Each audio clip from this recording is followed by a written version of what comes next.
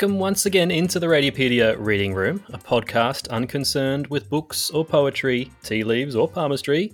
It's a groovy radiology podcast. My name is Andrew Dixon, and joining me on the disco dance floor, giving us a little night fever, it's my co-host, Francesco Gaylard. Hey, I was born in the 70s. You weren't, were you? No, you're a youngster. Well and truly, I was not. I was very much a 70s boy. So we're recording this at night, Gaylard. So as is our tradition for nighttime recordings, I emailed you a list of popular cocktails from the 1970s. Yes, you did. Any of those take your fancy? No, they're awful. The Grasshopper, the Harvey Wallbanger, the Blue Hawaiian. Yeah, they did all look terrible, didn't they? They're horrible, and they're these modern, colourful rubbish things. They would have looked good on the dance floor, though. Sure, of course, with a disco ball and mirrors all over the place. Now, I'm a classic cocktail fan. So my favourite drink at the moment is an Australian riff on a Negroni, which is, have you heard of Mac? Sort of similar to Frangelico, but nowhere near as sweet, made with macadamias that are indigenous to Australia. A nice buttery kind of nut. I think it's got the hardest shell of any nuts. Anyway, so Mac's this liqueur, but it's not sweet at all. And you replace the Campari with Mac and make a Negroni. And it's delicious. And it's is it called a macaroni? Stuck a feather in his cap. Well, that's what I've called it. I don't know. You melt a little bit of cheese on top, do you, mate? No. Put it in the oven? What? No. Isn't mac and cheese? Yes. No, that would be something from the 70s. Yeah, that would be. A little cocktail stick with a bit of cheese. Fondue cocktails. So, yeah, we're talking about the 70s for a reason, actually, because this week we have an interview that you recorded with, I think, your first ever radiology boss, Professor Brian Tress, exploring what radiology was like back in the 70s. Mm-hmm.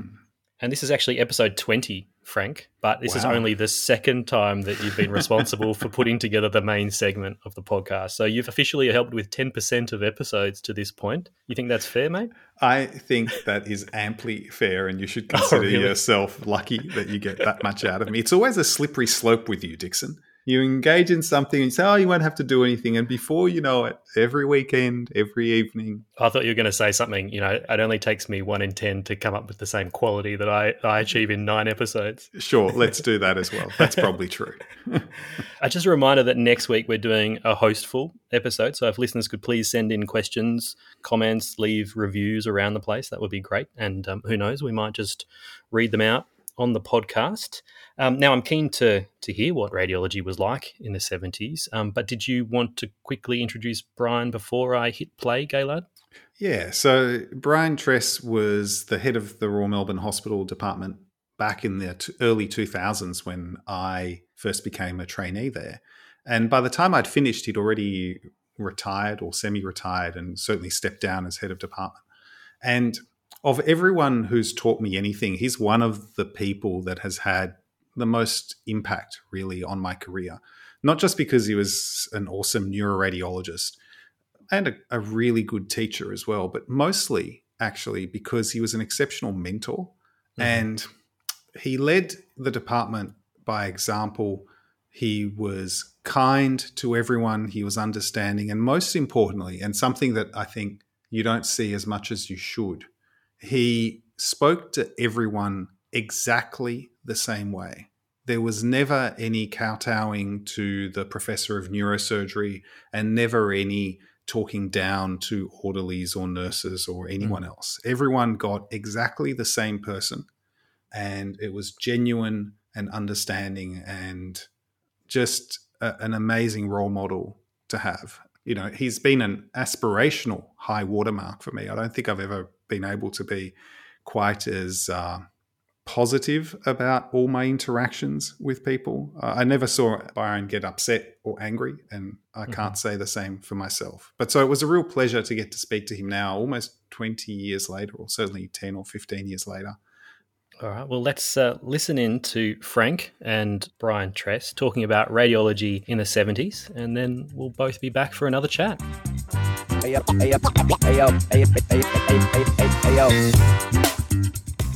Hello, Brian, and thank you so much for joining me today. How are you? It's a pleasure, Frank, to join you. I'm well, thank you. Now I'm coming up to almost my 50th birthday, and I found myself reminiscing with my trainees about the differences between their experience as a radiology trainee now versus mine, which was now, 20 or so years ago.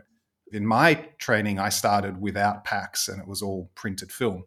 And it's made me think that as a profession, we haven't been very good at capturing these differences and capturing the experience of radiology across different decades. And I remember when training with you, I got a sense that there was a great difference between your experience as a trainee to mine. And so I wanted to kind of selfishly just have a chat about that and go back to when you first were thinking about doing radiology, and if you could take us back to when that was and how radiology was perceived at the time.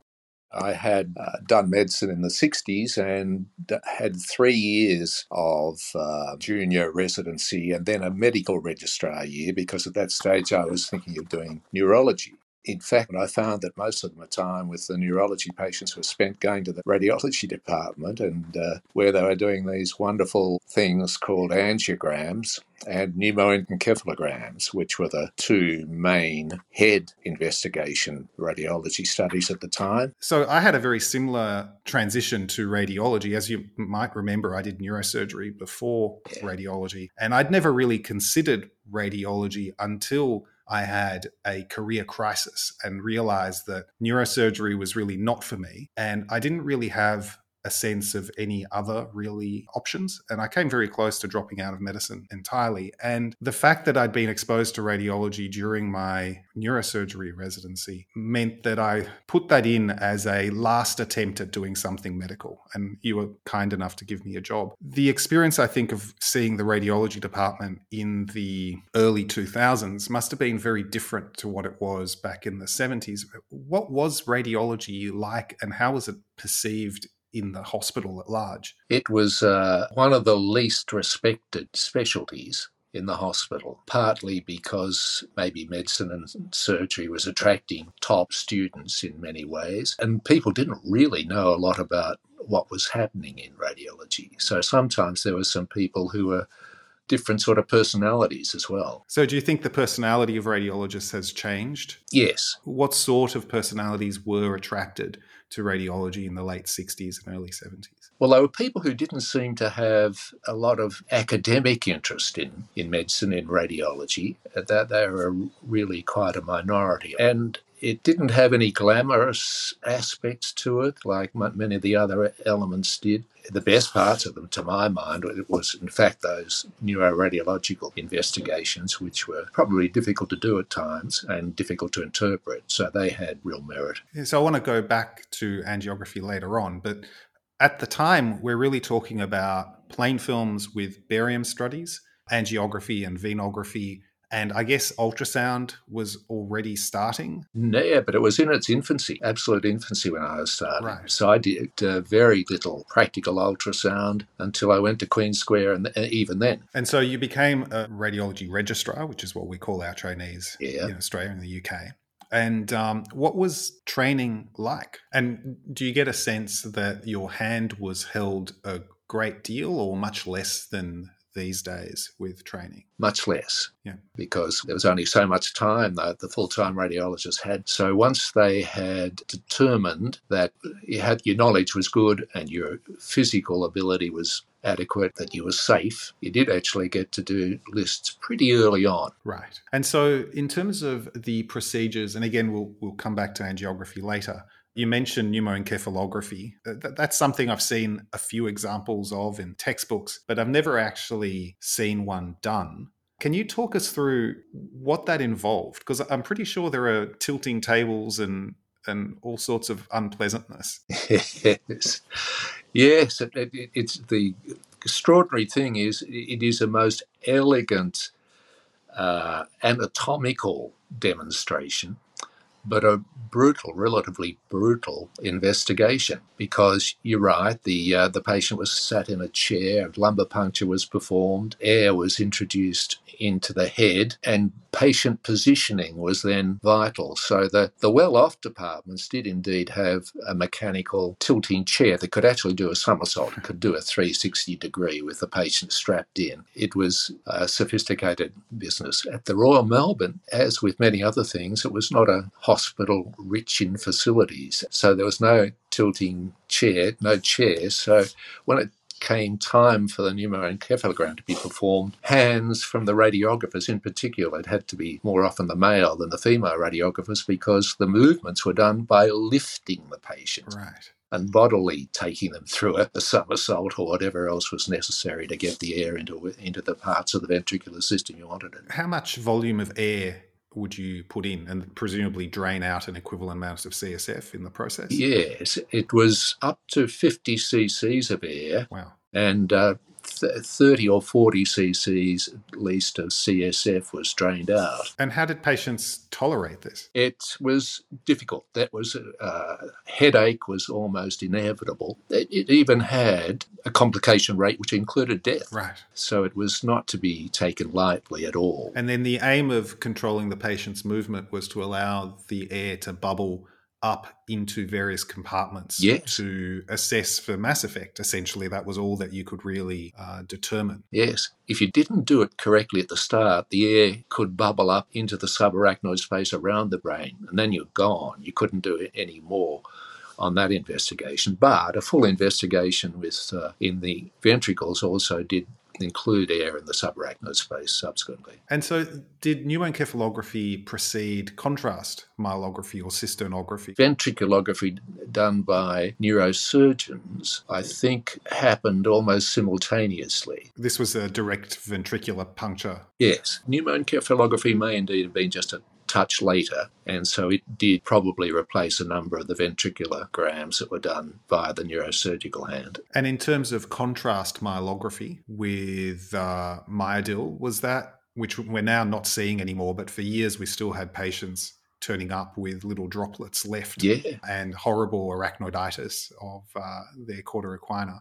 From my understanding, that was particularly unpleasant as well. Yes, the myodil itself had long-term and short-term aspects, and the needles that were used had quite long angled parts, so that one of the skills was to get the whole needle end into the subarachnoid space. If it was only half in, it could end up with myodil being injected into the epidural space, which not only affected the quality of the examination, sometimes rendering it possible to make any good conclusions, but it was very difficult to remove from those spaces. One of the memories that I have from, it must have been first year training for me, and you were supervising me in fluoroscopy. And at the time, we were still doing cervical myelograms with direct cervical punctures up at C12. And these needles are long, and you know that the brainstem and cord are just there. And I was heading in very hesitantly. I think I asked you, what happens if you hit the cord? And you looked at me blankly and said, oh, don't worry about it. We used to do this on purpose when we did syringography. And I remember just thinking in that moment, boy, things have changed, because the idea of pushing a needle directly into someone's spinal cord on purpose is very alien to, I think, modern trainees. And in terms of consenting patients, these days, a lot of the procedures we perform, whether it's a nerve root or an epidural injection or whatever, the consent process and the timeout and the checking the address and the name and the date of birth 12 times and the documenting on the patient with a marker which side you're doing it on, etc., takes often 3, 4, 5 times as long as the actual procedure. My guess is that at the start of your career, consent would have been substantially different. Yes, it was. It was often just oral.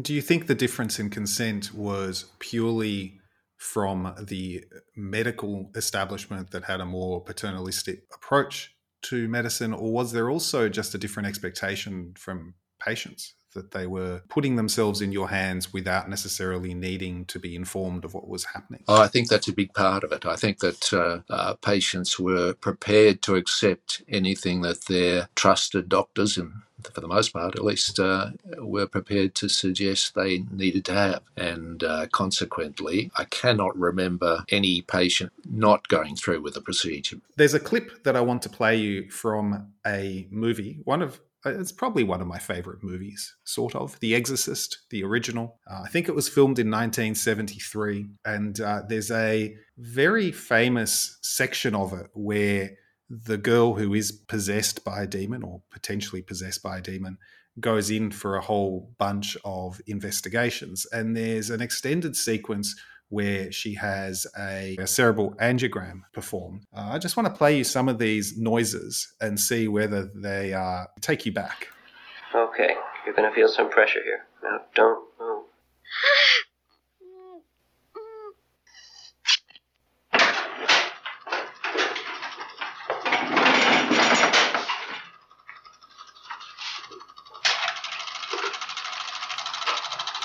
Hook up.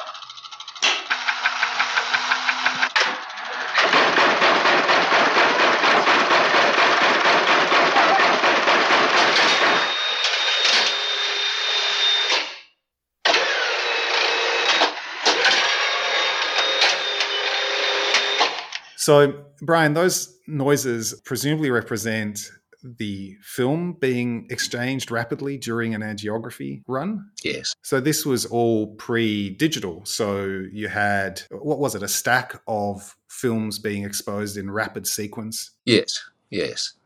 And it was probably a very trying for the patient with those cerebral ones were done with that film changer, maybe having 4 X-rays loaded up.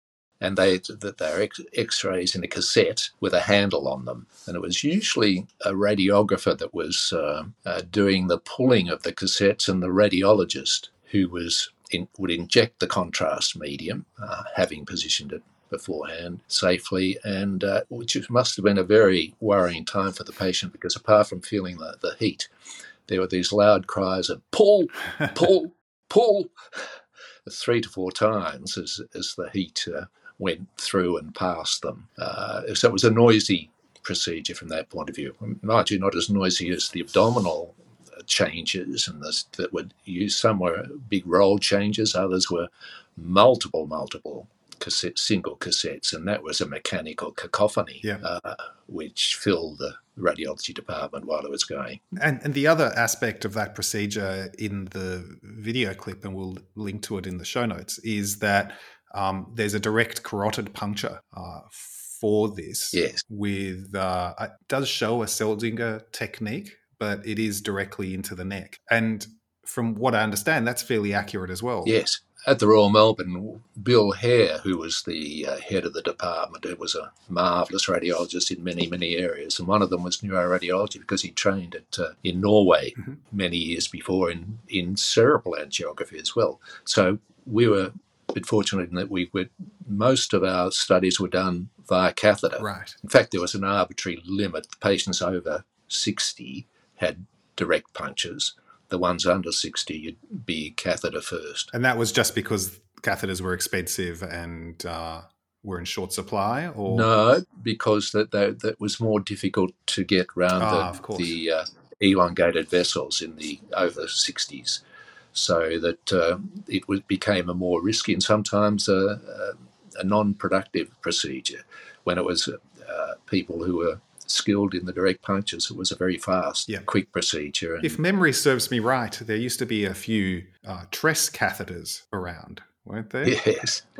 Yes, that's quite correct, because to help manipulate the catheters around the environment, sure, there was a guide wire going through them, but you needed to have a particular shape of catheter to enable you to get into the carotids and into the vertebrals. And in the elderly patients, taking into account those large bends. So in fact, although I said before that arbitrarily we did over 60s with direct puncture, as the techniques and the catheter shaping became a bit more informed and expert, then we did tried with catheters virtually every patient. And you also were doing direct aortic punctures for... Yes. Translumbar aortograms were done with the patient lying prone on the table, and it was a hand's breadth away from the spinal column, and it was surprisingly effective.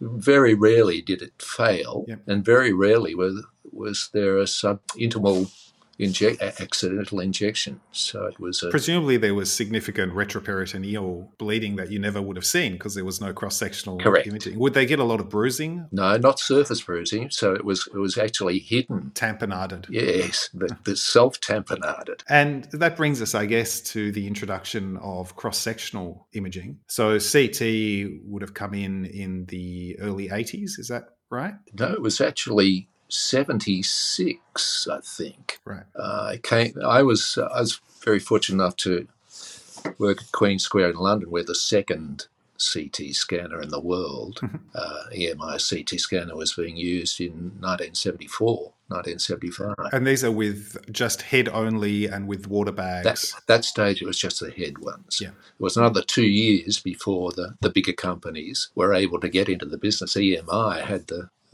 they had the sole authorship of these first CT scanners. And what was the feeling amongst radiologists with the introduction of this new technology? In some ways, I can imagine that all the skill and artistry of interpreting plain films and interpreting angiography or venography to see essentially indirect signs of pathology, to then be shown a picture that just sort of shows it to you. At some levels, there must have been an element of, oh my Lord, now everyone will be able to do what we do. Was that at all a sense at the time, or was there just great excitement to finally be able to see inside? No, you've hit the nail on the head. There were many radiologists who thought they were going to be out of business, the ones that were doing that sort of business anyway, because you're right, the skills in interpreting angiograms by knowing the vessel anatomy and when the vessels are being displaced and so on was a real science. But what actually happened was that there was a new set of skills that had to be developed. So in fact, it actually led to more need for skilled interpreters. It actually increased the potential for radiologists to be required. No doubt CT is now sort of the workhorse of radiology. And I would be surprised if it wasn't the dominant source of work for radiologists and has generated enormous amounts of work in investigating things that you would never have dreamt of even looking.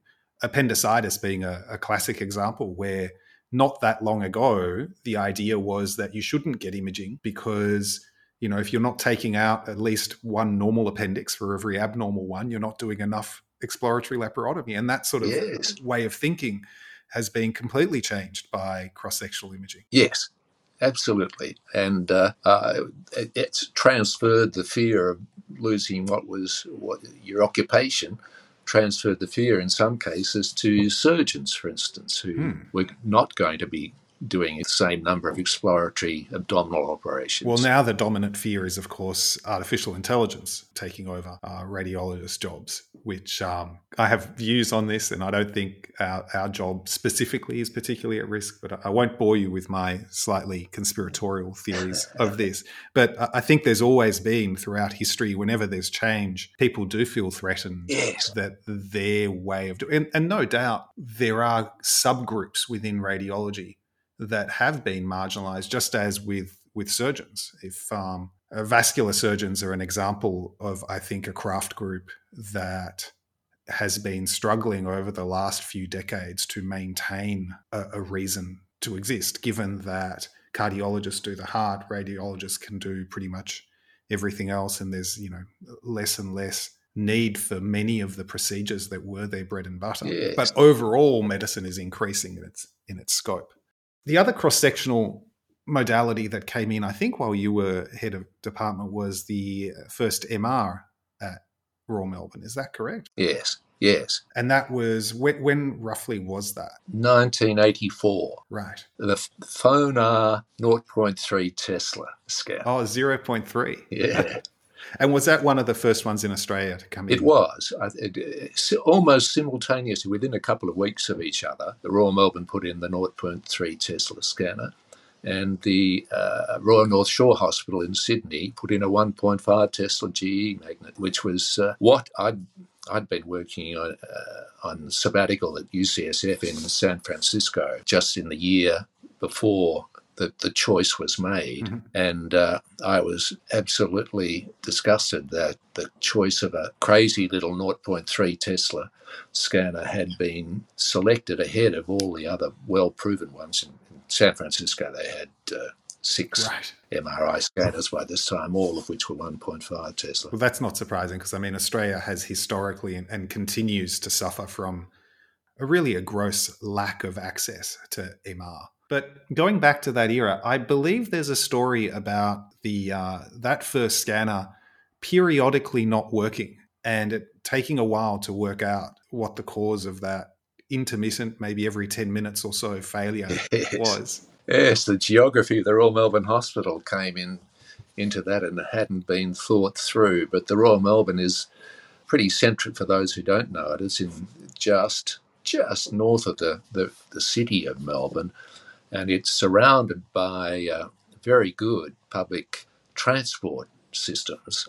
So there were trams on 2 sides at least, and it was the effect, the magnetic fields generated by the trams that were interfering with the unshielded 0.3 Tesla magnet. And so shielding had to be bumped up in a big way. Now, I'm not sure if you've kept abreast of developments at Royal Melbourne, but I guess 40 years later, the same problem has recurred. Oh, has it? No, I hadn't had. Because they are now digging an underground railway station that runs next to the hospital. And at no stage did anyone consider or remember this particular event where, a 3-carriage train moving rapidly, made up of hundreds of tons of steel, would generate a magnetic field. And it turns out that all the scanners at Royal Melbourne and those across the road at the Peter MacCallum Cancer Centre cannot be adequately shielded, even with active shielding.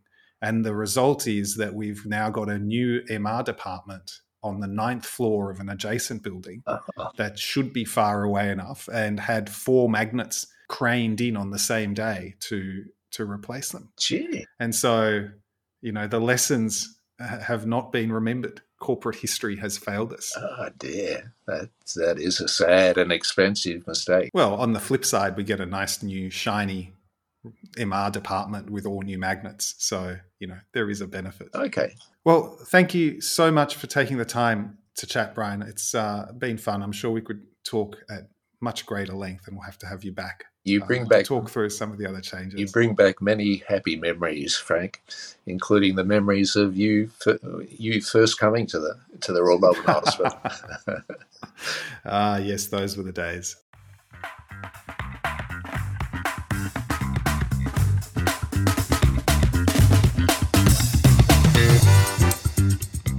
That was quite good, wasn't it, Gaylord? But I must say, I am a little disappointed in you. Where were the questions about, 70s music, fashion, haircuts? How wide were Brian's neckties? How flared were his pants? About as wide as they are now. Did they smoke in the reporting room? Were the reporting room lamps lava lamps? Come on, the big questions, mate. I actually thought of splitting the interview over 2 episodes because we were having so much fun and I could have got to those. But then I thought of all the grief you'd give me, although I didn't know that you were going to give me grief about not contributing enough. So maybe I should have, and then I would have bumped up my stats to 15%. Yeah, you're going to do long-form interviews split over multiple weeks now. I know. I can see your strategy emerging here. So as I listened, I jotted down some thoughts. Should I just go through those, Caleb, with you? Yeah, sure. Yeah, all right. Okay, so pneumoencephalogram. Yes. Or if it's for my voice recognition, I need to say encephalogram. I need to say hydrocephalus, yes. Otherwise it doesn't pick it up. This is how American imperialism works. Yeah. It's not through military power, it's through voice recognition. Yeah, the pneumoencephalogram part was fascinating. I thought about the occupational health and safety aspects of that in modern times, because imagine like a radiographer manhandling a patient through 360 degrees. Neither of the words occupational and healthy existed back in the 70s. Hi, my name's Andrew. I'm your radiologist today, and this is your radiographer, Dwayne "The Rock" Johnson. The other thing I thought with the pneumoencephalograms was you kind of skipped over it, but how on earth do you actually get the gas that you inject to track specifically into the ventricles rather than into the sulcal spaces? Like, how does that work? So this is a really interesting part of how the knowledge that we have about our anatomy, when we think of anatomy, we think of it as being this static, there is anatomy and we know it and it's always the same. But in fact, the anatomy that we get taught and that we learn is pretty much entirely dependent on the uses that we have for that knowledge. And so back in Brian's day, venous cerebral anatomy was something that everyone knew a lot about. Whereas now, I mean, how many cerebral veins can you name? Galen. Yeah. Whereas displacement of veins and the angles that they're meant to have was really important, because in angiography, that was the main thing that you were able to identify to localize lesions. And similarly, arachnoid membranes were, I think, much better understood than they are now. I've done my little part in trying to revive the arachnoid membrane story because we can see them on high-resolution T2. My understanding of the subarachnoid space before doing this project that we eventually published in AJNR last year or 2 years ago, I think, was that the subarachnoid was just this one space with little trabecula. Yeah. But in fact, there are sheets of arachnoid membranes that compartmentalize the basal cisterns into pretty much watertight compartments with only single inlets and outlets. And that's particularly true in the posterior fossa. So to get CSF from the posterior fossa up and into the supratentorial compartment, you have to go through the prepontine cistern. Everything else is kind of locked in the posterior fossa. So as long as you tilt the patient to avoid air getting into that cistern, you can get it to go up through Magendie and Luschka into the fourth ventricle and then up into the ventricles that way.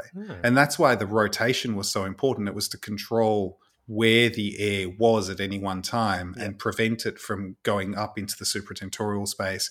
And Brian alluded to this, was once you got bubbles all over the place, you couldn't make heads or tails out of the imaging.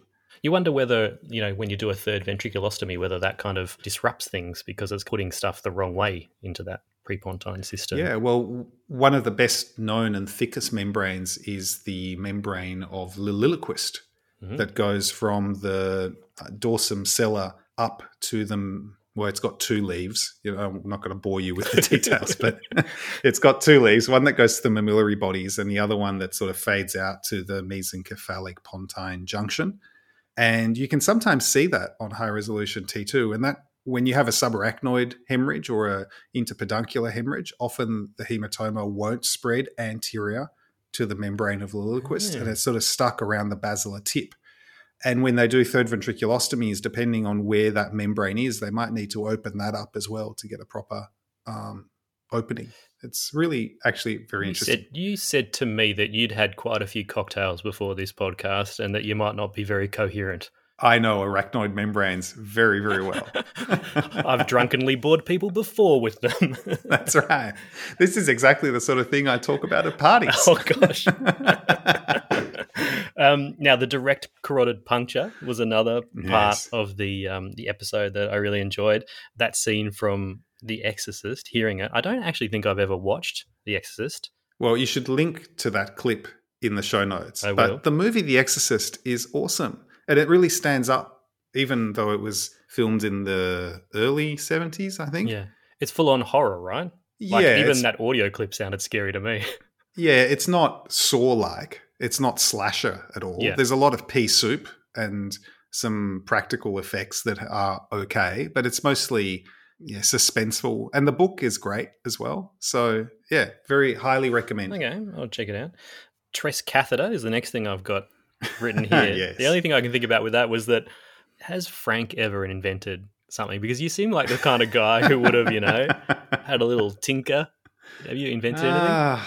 I mean, if you count putting pieces of paper over the downlights to stop direct lighting and to make nice diffuse lighting an invention? No, probably not. I do not. I mean, I've done CAD sort of AI stuff that I guess is a tool, but not really. Mate, I don't count software tools. I'd love to have my own device. Yeah, I want an actual tool that is funny shaped and does some very obscure task that you've created. No, I have no funny shaped obscure task tool. Yeah, all right. But this is the days of catheters. When I started training, we were still doing, even as a general radiology trainee, we were doing cerebral angiograms. And we would still shape our own catheters with hot water sometimes. Instead of using a hink or whatever, you'd have the boiling hot water and you'd have to hold the catheter under the water and shape it to just how you want it. I mean, it makes me sound like I'm 1,000 years old, but that's not that long ago. The next one I have written here is translumbar aortic puncture. When you asked him about, the bleeding and you said no surface bruising, it reminded me of a Brooklyn Nine-Nine quote. I think like Jake Peralta has been hit by a car or something and he's been taken to hospital, and the guys are like, Jake, you could have died, man. And he's like, I wasn't hurt that bad. The doctor said all my bleeding was internal. That's where the blood's supposed to be. so good. I couldn't help but think of that one. It's a different era. I remember one of my consultant trainees who's a hepatologist, Professor Gibson, who, when I had to look after a liver biopsy to see whether there was any bleeding from the liver surface, he's like, don't look. Never look. There's always a lot of bleeding. It always stresses you out and it's awful. Just don't look and just move on. Imagine doing CTs after every direct aortic puncture. It must have been horrific what you would see in the retroperitoneum, but they didn't have it, so it's fine. No external bleeding. It's all good. It's a bit like a neurointerventionalist these days, not really wanting the MRI to occur directly after, because you will see those tiny little DWI dots of the tiny little infarcts they've caused. The final thing I've written here is where will we be in 20 to 30 years from now? What things will we look back at and go, man, that was crazy. We used to Fourier transform the waves into images and actually look at the pictures with our own human eyes. That's crazy. Well, hopefully we'll say something along the lines of, did you know that we used to spend a lot of our time just looking for the abnormality? We actually had to scroll through ourselves. But there could be, completely new tech. Obviously we've got like photon counting CT coming through the pipeline now, but there may be completely new modalities. It's been a very long time since we had a new modality. Like we haven't had one during all of our careers. I mean, you can talk about photon counting, whatever, but how big a difference that is, it doesn't count as a new modality. It's 50% interesting, 50% marketing strategy. I think the biggest difference will actually be that we won't be spending anywhere near as much time trying to find abnormalities. I think we'll still spend quite a lot of time working out what the abnormality is and integrating all the different AI suggestions, etc. But the idea that you have to look through a CT chest to find the nodule or an aneurysm or whatever it is, it just feels that is backwards. We already shouldn't be doing it. All right, man. Groovy, let's wrap this episode up. How can people get in contact with us? Well, we're at Radiopedia on Twitter and Instagram, as well as at Frank Gaylard and at Dr. Andrew Dixon. And you can email us at podcast@radiopedia.org with ideas and feedback. And don't forget that next week is a hostful. So we need enough content to fill up a whole episode just on our own. Otherwise, it's an hour of arachnoid membranes. I could seriously do that. If you want to help support Radiopedia, then you can become a paid supporter via the website or purchase an all-access pass that gives you access not only to our online courses, but also our upcoming conference that's very soon, Radiopedia 2023. July 24 to 28. And perhaps more importantly than giving you access to all this content, and more importantly than supporting us, by doing so, you're helping us be able to give away the conference and all the courses for free to people from 125 low and middle income countries. And what else can people do to help us out, Frank? And don't forget that you can also help us out by leaving a 5-star review in the podcast app of your choosing. Awesome. What is your preferred podcast app, Dixon? I was actually wondering how long it would be before you asked me the same question that you asked in like episode 2, which was this is some kind of dementia screening test or something. So that was 19 weeks ago now. Okay, so that's not bad. That's not bad. It's actually worse because right now I can't for the life of me remember what the app that I use is called. That is funny. So I think that is my mini mental test. We're down well below 30. I believe it's Overcast, Frank. Even I remember it, mate. It's got an orange app icon. I don't even use it. Overcast has the pause reduction. I know. You told us in episode 2. All right. I'm just going to stop talking and drink my drink. And we'll catch you all again sometime soon, repeating ourselves over and over again in the reading room. Stay rad, everyone. Did I say that before? No, first time. That's an original quote. See you next week, Gaylord, for a hostful. See you, Dixon. See ya. Bye-bye. Send in your goats.